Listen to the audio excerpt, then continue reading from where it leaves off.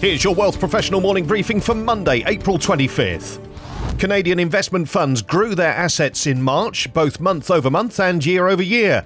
Mutual fund assets totaled more than $2 trillion at the end of the month, up $4.1 billion or 0.2% from the prior month. ETF assets totaled $325 billion, up $7.5 billion or 2.4%. However, the latest data release from IFIC reveals a drop for net sales of mutual funds, $900 million, compared to a gain for ETFs at $4.6 billion.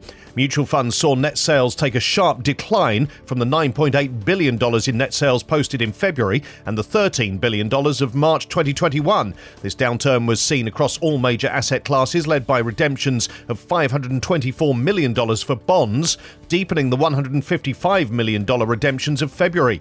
In March 2021, net sales for bonds were positive at $155 million. Net sales for ETFs were up from $4 billion in February and were just $200 million below the March 2021 total. This was driven by bond ETFs, which saw a large turnaround, posting net sales of $1.5 billion in March compared to redemptions of $53 million in February. Deciding to delay retirement may be purely as a lifestyle choice or it may be a financial necessity, but the choice is not as simple as perhaps it should be. That's according to a new report from the Fraser Institute, which claims that Canadian government policies discourage older people from continuing to work. The study notes that by 2040, the share of older Canadians in the workforce will be 38%, almost double its 2010 level. But for those who stay working past 65, there are consequences, including benefit reductions known as clawbacks for the Canada Pension Plan, Old Age Security and Guaranteed Income Supplement.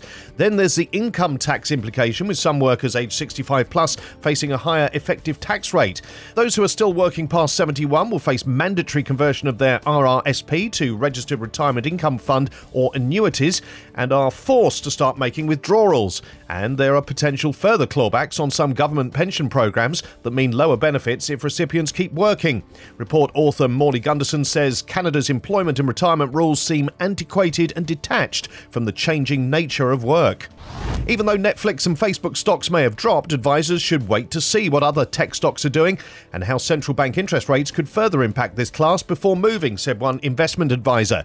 Claudio Chisani, principal of Chisani Wealth, portfolio manager with Credential Securities and investment advisor with Blue Shore Financial, told Wealth Professional that tech stocks like Zoom and Netflix benefited tremendously from being the performance darlings during the stay-at-home period of the pandemic. But the story now is changing as lockdowns ease and consumers reconsider where to spend their money. Netflix, for instance, was trading at the astronomical $700 in November 2021 and is now sitting close to $200. He noted that it's a very quick 65% drop and has wiped out all profits since 2018. While he's bullish on commodities right now, the outlook for tech stocks is strong as he highlights that technology isn't going away. Value investing has been out of favour since the financial crisis due to weaker performance, with growth stocks beating value stocks in the S&P 500 for much of the past 15 years. But value is bouncing back. The latest reading of the MLiv Pulse survey of investors, PMs and strategists showed that almost three-quarters of respondents say stocks that look cheap relative to valuation fundamentals are set to outperform their growth counterparts for the rest of 2022. These stories in full at WealthProfessional.ca and in our newsletters, plus a senior research analyst at Clearbridge Investments walks us through the nuances and potential to move the needle on climate change. Salaries in the global ETF and digital asset industries soar in 2021, and to improve the client experience, wealth managers and private banks will soon combine people with digital technologies. For Wealth Professional Canada, I'm Steve Randall.